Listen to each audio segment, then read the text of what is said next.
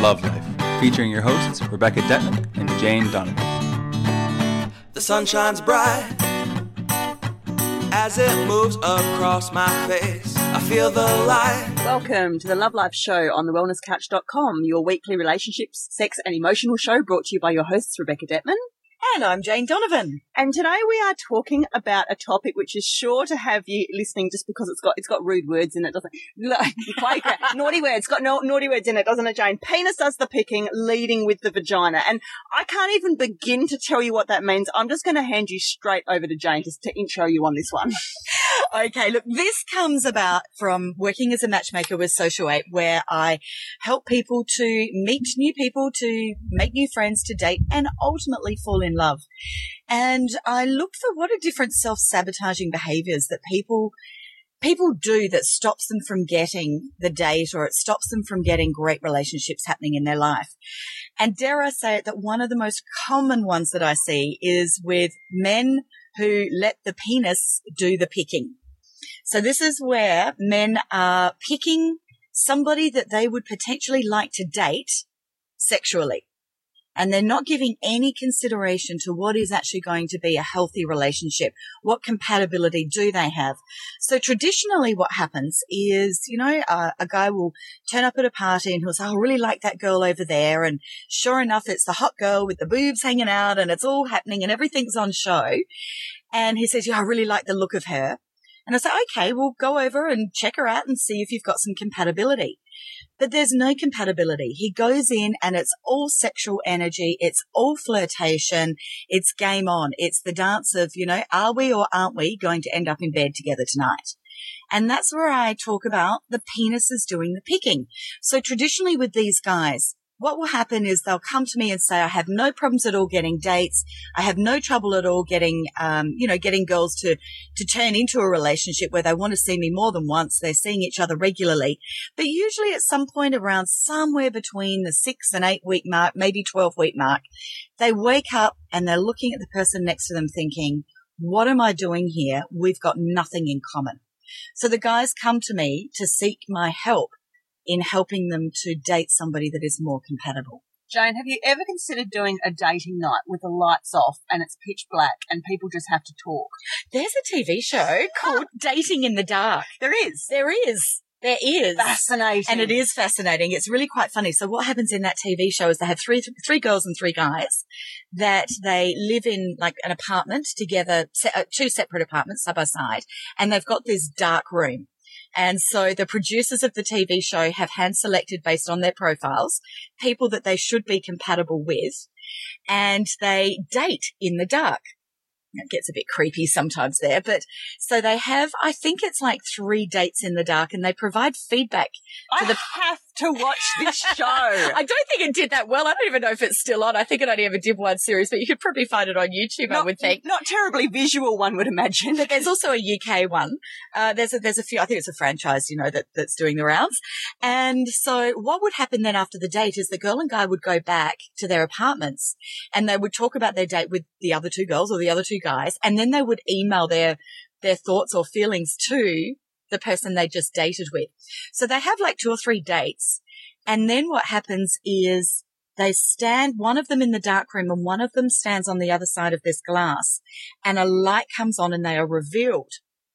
And then the roles are reversed and the other is revealed. So they are seeing each other, but they haven't seen each other's reactions. This just gets better and better. Oh, it's fascinating. Then what happens is they have to decide if they want to see this person again now that they've physically seen them. And what do most of them say? And they then only find out by, if they want to see the person, they go out to the balcony. And if they don't want to see them, they grab their suitcase and they leave via the front door. Crushing. So it's so sad because you see one person on the balcony waiting, hopefully that she still wants to see him. Romeo. Or he wants to see her. And instead, they see them waltzing out the door with the suitcase going down the driveway. It's quite heartbreaking.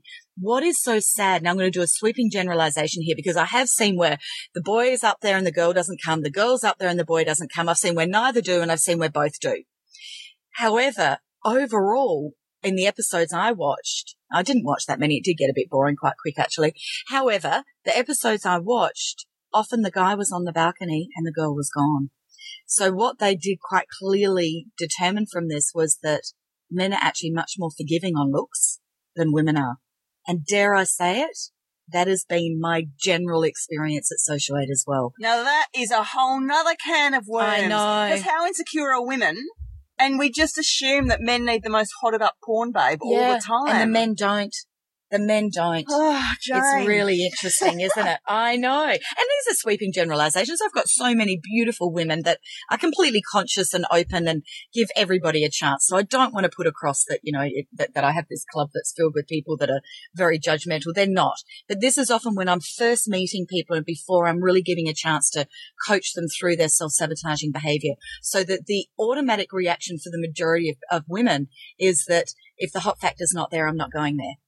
So if you are a woman, how can you make sure that you're screening for guys? Now, I know this sounds obvious, but who only want to get in your pants. So, I mean, if you're out in the single scene, how can you tell which ones of the penises doing the picking? Is it obvious? Yeah, they will lead with it.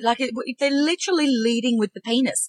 Everything is sexual. All of the talk is flirtatious. There's no real attempt to actually get to find out anything about you outside of boobs and vagina and are you on? That's pretty much it. It's very flirtatious. And, hence, nightclubs know this. Nightclubs are built around sex. If you talk to anyone that markets nightclubs, it's all about you've got to have more women in there than men. You've got to have this because men will hold a bigger sexual energy. It's got to be all about dark and get the drinks into them, get the flirtation happening, let the barriers down. And that's how they make their money. And so it is about really looking at what is it that the guys are, how are they communicating with you? The other thing though is that if you really want to sort out a player from a keeper is if a player puts the hard word on you and wants to have sex, you hold all the power. And we have talked about this once before in an episode, Do You Want Sex or Love This Valentine's Day? So if you do struggle with this, go and have a listen to that podcast because that goes into greater detail about what I'm touching on now. However, the woman actually holds all the power about whether sex actually happens. So he's coming on strong to me. It's all sexual. It's all happening. And I'm just going to say, you know what? I've really enjoyed meeting you. You're a bit of a fun guy or give some genuine compliment, but I'm not interested in going there yet. Now, that's healthy boundaries for me. It clearly states that I respect myself. I'm not going to have a one-night fling. I don't know where this is going. Let's wait and see. I respect myself a lot. From there, he's going to do one of two things. He's going to move on to the next girl and see if he can conquer someone else, or he's going to see if he can conquer you on a second date. And you keep going. Now, at some point, he's going to either do a runner, and in that case, he's a player, and you've dodged a bullet by not having sex with him because do not kid yourself that sex is not the glue that bonds together, or he's going to start hanging around a bit more because as you're keeping healthy sexual boundaries in place, you're actually giving him a chance to get to know you. So you're actually helping him to stop his self-sabotaging behavior of leading with the penis and actually giving him a chance to go from the penis to the heart. Because it strikes me that, very young guys probably do this, 18 to 22, when they're first getting their license and getting their permission to go to nightclubs and, trying it out with opposite sex and earning their sex passport and all that sort of stuff.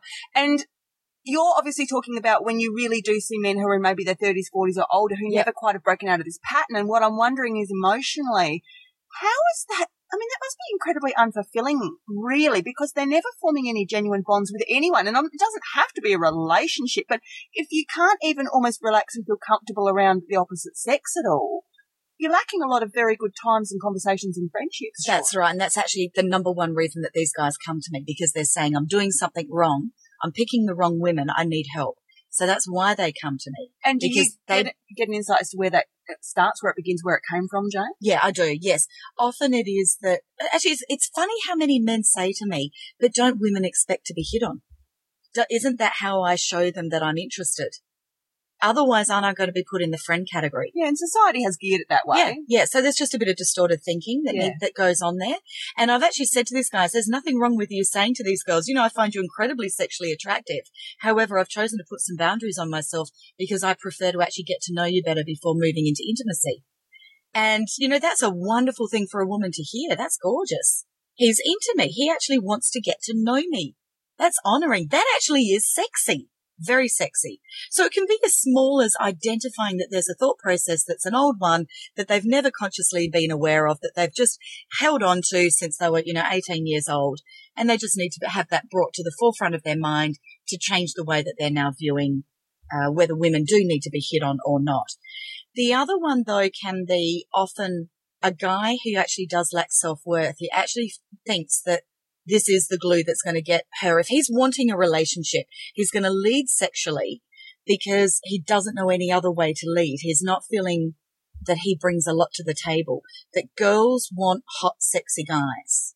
And so that's what they've got to bring. It's very similar to the guy that leads with money, that thinks that, women want to be well provided for and they're not going to go out with a guy that hasn't got a fat wallet. It's the same kind of old-fashioned thinking, which is them leading with what they think the woman wants. So then talk to us about leading with the vagina, Jane. Is this what we'd call girls who appear to be too easy? Is that what that is? Yes, it is. Having said that, there's also, okay, we're going to use the word prick. I guess we are. We've just said it. All right. Well, it's a good old Aussie slang term, isn't it? The prick teaser. And I need to use that now because it is what is talked about. And there is that little girl inside a lot of women that believe that if they don't put out, then they are being the PT. And they don't want to be seen as the PT because that has a connotation of being something that's cruel, that it's women that hold this power over men, and a cruel woman does that. Or women that are frigid or not relaxed or not, what's her problem anyway? She's up herself and she's too good, all that these kind of horrible schoolyard labels that we're stuck with. And I remember growing up, my teenage years in the 70s, where you were either a slut or a snob. There wasn't any middle ground. And so if you held healthy boundaries, you were stuck up snob. But if you put out, then you were a slut, and a lot of that mentality, if people haven't heard this conversation or had this conversation or given it good conscious thought, they're just skipping through life with the same thought process from the schoolyard. So it is about becoming more aware that these are just schoolyard labels that are not applicable in mature age dating. And when you're wanting to, or you're desiring to be consciously dating, you're desiring to be consciously having a really conscious relationship, it's time to get rid of some of these old-fashioned tapes that just don't have any place in the modern dating game. So often the girl leading with the vagina, though, is often usually somebody who either is very, very pretty and feels that their looks are fading and that's all that they're trading on, that they don't have anything else to offer. Or it can be somebody who actually has felt that they're very physically unattractive in their facial beauty, but they've got the great figure and they want to lead with that. Unfortunately, this is often, again, comes back to childhood. It can be in those teenage years where the pretty girl has never been validated for her intelligence. And I only had this conversation yesterday with a beautiful mother of a gorgeous, this child is 14 and a half and so physically beautiful it's not funny. But that is all that she's been fed from all of her peers, from, the well-meaning aunties and uncles, the friends' parents that all say, wow, the first thing they observe is how strikingly stunning this girl is. And the next thing out of everyone's mouth is you could be or you should be a model. And so she doesn't get told the other things that other children are instantly observed of, you've got the most beautiful manners. You're such a kind person. You're so intelligent. Wow, look at the athleticism on you, etc., etc. All the different ways that people feel validated. So the pretty girl doesn't get that balance of well-rounded validation of different things that they bring to this world.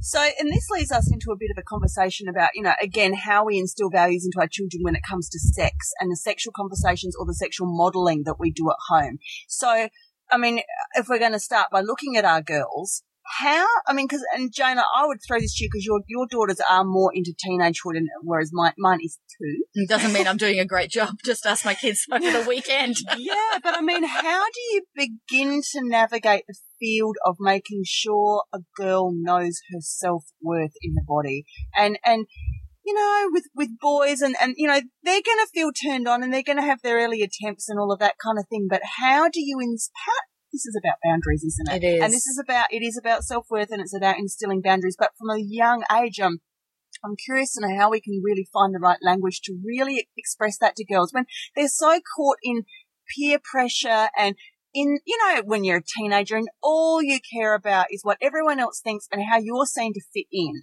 And very little thought begins to go into, holding your ground or personal power. Like, they don't care about that stuff. Yeah. And this is where the patterning starts. I know. It's hard. And I wish I had all the answers right now. I'm hoping that I'm going to have enough because I'm moving right into that territory right now. Yeah. I think, look, with the younger children, it is about really watching your language. One of my beautiful friends always uses these words, and I've mimicked her for many years now. When one of her children comes out in a very elaborate outfit that they've spent ages getting prepared for a party, she will use the words that you make that outfit look fantastic. And it's such a simple little change that it's actually her that makes that outfit look great. That outfit doesn't make that child look great. And so it's really watching that vocabulary. It's watching that we are always pre-prepared for whatever decision we're going to make. So, for example, when one of my children wanted to cut off her long hair, now, father was a bit, oh, my pretty little girl with her long hair. No.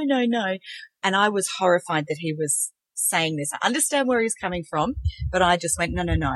Hair will grow back. It's fine. But what I wanted to say was that whenever you're going to make any decision, no matter big or small, give it time. Prepare. Don't just make the haircut about, who cares, it'll grow back. Let's go get it cut right now because I've decided I want short hair. Let's give it a couple of weeks. So I always encourage my family to have between 2 and 4 weeks for any decision to be made to ensure that they're feeling the same way in consecutive days and weeks. Now, what I'm hoping that this is going to set is that when it's time for one of my girls to choose to have a sexual intimate act, that too is going to be predetermined, that it's not going to be in that spontaneous moment of right now, it feels good, I'm with this guy, he's making me feel good, I'm feeling validated, okay, well, let's lose the virginity, let's do the act. And, I've got a room full of teenage friends that are outside, that are at the party, and it's all going to happen. And I love that because that can be applied to the teenage boys as well, and we are talking about boundaries here. And I know that you're probably going to talk about boundaries a bit in a minute and the 30-day rule and the stuff that you bring in for your older clients. But, back to the teenage boys, and this is such a simple thing and a bit of a worrying thing, but, with porn, because I've been reading a lot lately on the statistics around, the younger boys are, and the more porn they're exposed to, it really does get into almost their subconscious, and it really does start to skew at their thought process in what can be a little bit of a dangerous way. Sure, a bit of porn, whatever, have a look. It's healthy to some extent to know or to have had that experience or whatever. But this is the households where computer use is unsupervised. The computer is unmonitored. There's no net nanny. The parents have no idea how many hours the kids are on or what they're looking at. And, when boys begin to construct a relationship with the opposite sex that is cyber, that is virtual, that is airbrushed, and that lacks, particularly if we're talking a boy with all brothers who goes to an all-boys school and his, contact with the actual opposite sex is very minimal, they can start to get into just a place of real unknowingness, the unknown about what that gender represents, and forgetting that we're all just humans. Like, we're just people. A girl is just a person who farts and burps and pays her tax and scratches her ass, and, gender melts away. So I'd like to see in homes, I'd like to see healthier language around women. And, obviously dad modelling to boys about the way that women should be treated and respected. And I'd like to make sure that the computer is always on full view. It's set up in the dining room or in the living room, where if mum's cooking the tea, she can look over her shoulder and just see, is he looking at his homework assignment or Facebook, or has he gone somewhere else on the internet? What about the phones and the iPads? Well, how do we monitor the phones and the iPads? I don't know. I don't have that answer. No. I mean, there are families I know that will put the basket in the middle of the dining room table and say, right, it's now whatever time, in go the phones, in go the iPads, whatever. I like that. Yeah. I'm not convinced that this is, I'm not convinced yet that this is the answer, is to take away. No, but I do like the idea of them not taking the phones to bed because there's big problems with teens going to bed with their phones and staying up all night. The school texting. principals are very hot on this. They're saying that really is such a crucial thing. It really is. Absolutely. I do think it is about, I'm a fan of embracing technology. So I've actually been a parent that has been okay with my kids having various different technological devices, but so if they're going to use them, if they're going to go on Facebook, if they're going to go on Instagram or any of these different social media programs, my rules have been that I am your friend. There is no blocking of me of anything. I don't care if you get on there and say, I've had a bad day, mum's horrible, blah, blah. I don't really care about that. But I want to have full access at any point to be able to observe who your friends are and how you're keeping yourself safe. We have to be able to teach them how to use these tools healthily because they're going to use them. I'm trying to think of an analogy of what was similar when I was growing up.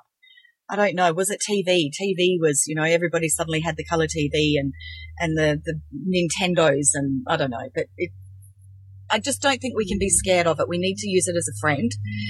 I don't have all the answers there. But it's like anything else. It's about, if you're going to use it, these are the healthy guidelines and this is the role modelling. This is how we use it. This is how we expect you to use it. This is what can happen if you misuse it. That's right. And all of that sort of stuff. Now, hey, Jane, we haven't talked about self-love yet. Well, that's actually the other thing that, the penis that does the picking or the leading with the vagina is that's very common with clients is where they come to me and they truly feel that is their calling card. That's their trump card. That's their strongest leading point for somebody to find them attractive or desirable or want to talk to them. So with each of them, it did come back to self-love. It was sometimes I would have them do some journaling. Sometimes it was some list writing. It was becoming consciously aware of what else is it that you have within you that you bring to the table. What are some of your beautiful qualities? And dig deep and work out what are they. So for someone, it might be, one guy that was notorious for this. We actually found out he had the most beautiful family values. He actually valued women so much. And it was contradictory that he was leading with the penis. He truly believed that's what women wanted. But he actually respected the women so beautifully once in the relationship. But what he would find was he just wasn't compatible with them. Does that make sense? It was very complex. That is a complex very one. complex and really beautiful. But as we really brought to the forefront these rich, gorgeous qualities of what he saw in a relationship being and his role that he would play in it, my gosh, he became a very sexy man that many women would find incredibly desirable to want to explore a relationship with.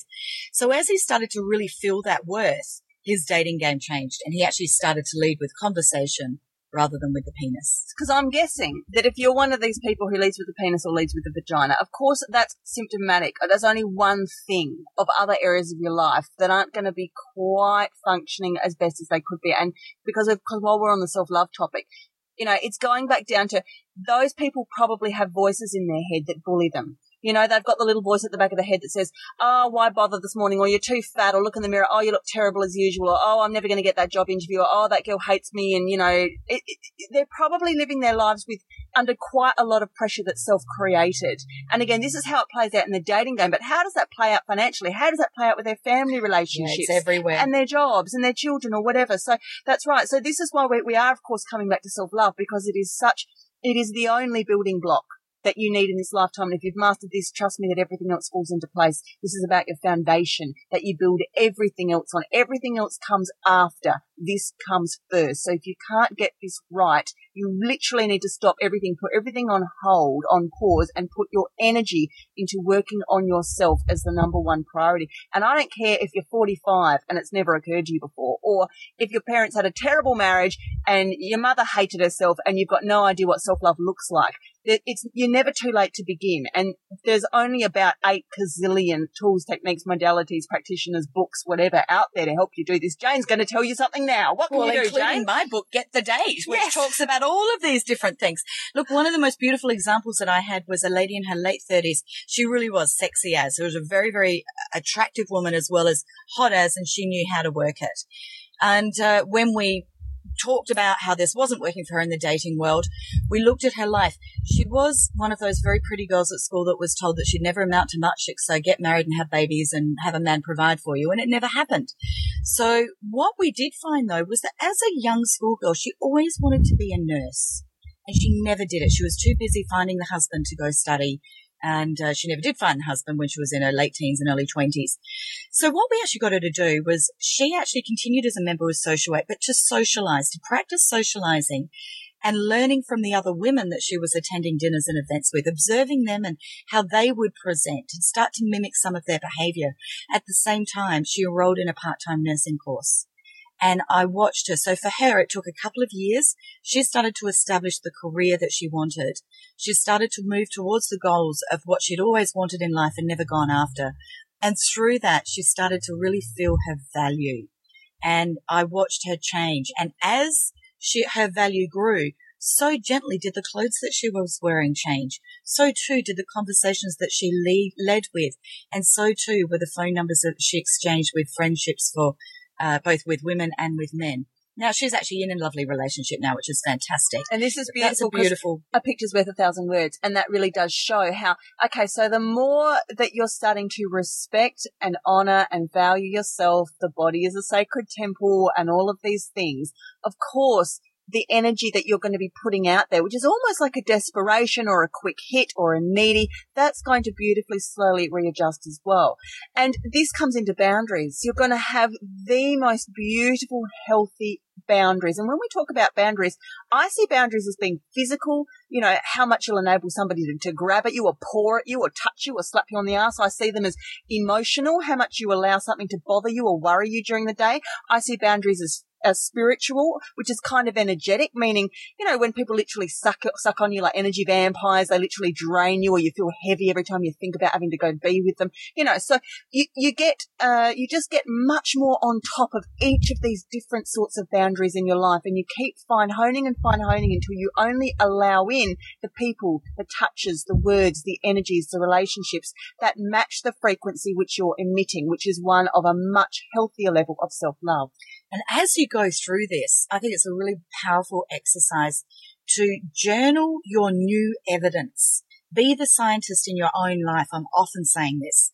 It is where you become the social experiment. So as you change your conversations, as you change how you're feeling about yourself, as you change the way that you are honoring you, whether it's studying that course you always wanted to do or picking up a new hobby or interest or giving yourself the time that you want to have that bath at night, as you do things differently, start to observe how people do interact with you differently and document that new evidence, because this is the evidence. This is the proof that what you're doing is working and it's going to get you towards a healthier and happier tomorrow. Now, if those steps are taking too long or you really need a pattern interrupt, you need something quite dramatic for this sort of a shift, if you are leading with the penis or leading with the vagina, picking with the penis, leading with vagina. 30-day rule. Absolutely. 30-day rule. So this is a great rule. And it might not be 30 days, it might be 3 months. It depends how long you need, depending on how bad you are. But it basically means that you do not put out, if you meet somebody, you are not allowed to put out for at least over a month. You need to wine and dine them. You need to date them. You need to talk to them. You need to flirt with them. You need to text them. You need to see them. Do you know what this is a much more extended sort of an idea, but my mother's mother, my grandmother, used to say, before you marry a man, you must see him in 4 seasons. You must see him in every mood, under every different, you know what I mean? All the different turning of that cycle of the year and of all of the different the 4 stages of a relationship that we did recently. Talked about. Yeah. And, you know, this is like a minor version of that. If you have just a month or 3 months with somebody of hands off, literally, oh, you can kiss them, but like literally just observing them, being in their energy, seeing how it makes you feel. Have you got enough to talk about? Are you in alignment with their values? You know, can you have mutual fun together? Can you laugh together? If you can figure out all of those things, you are so far ahead before you even get into the sack, where the energy and the chemistry is going to be that much deeper and more sacred because of the emotional connection that you've built. And for the person who wants to come back and say to me, oh, but sex is very important, I need to try them out to see if they're good at it first, you can tell that from a kiss. I love it. That's it. I'm thinking about that. I just went speechless. She's right, people. She's right. You've been listening to Love Life Show. We're free every Wednesday on thewellnesscouch.com. You can continue the conversation after the show on facebook.com/love-life. I'm Rebecca Detman. I'm Jane Donovan. And we'll be back with you next week. Thank you. Have a fabulous week. Life is perfect, I'm not trying, it's just happening.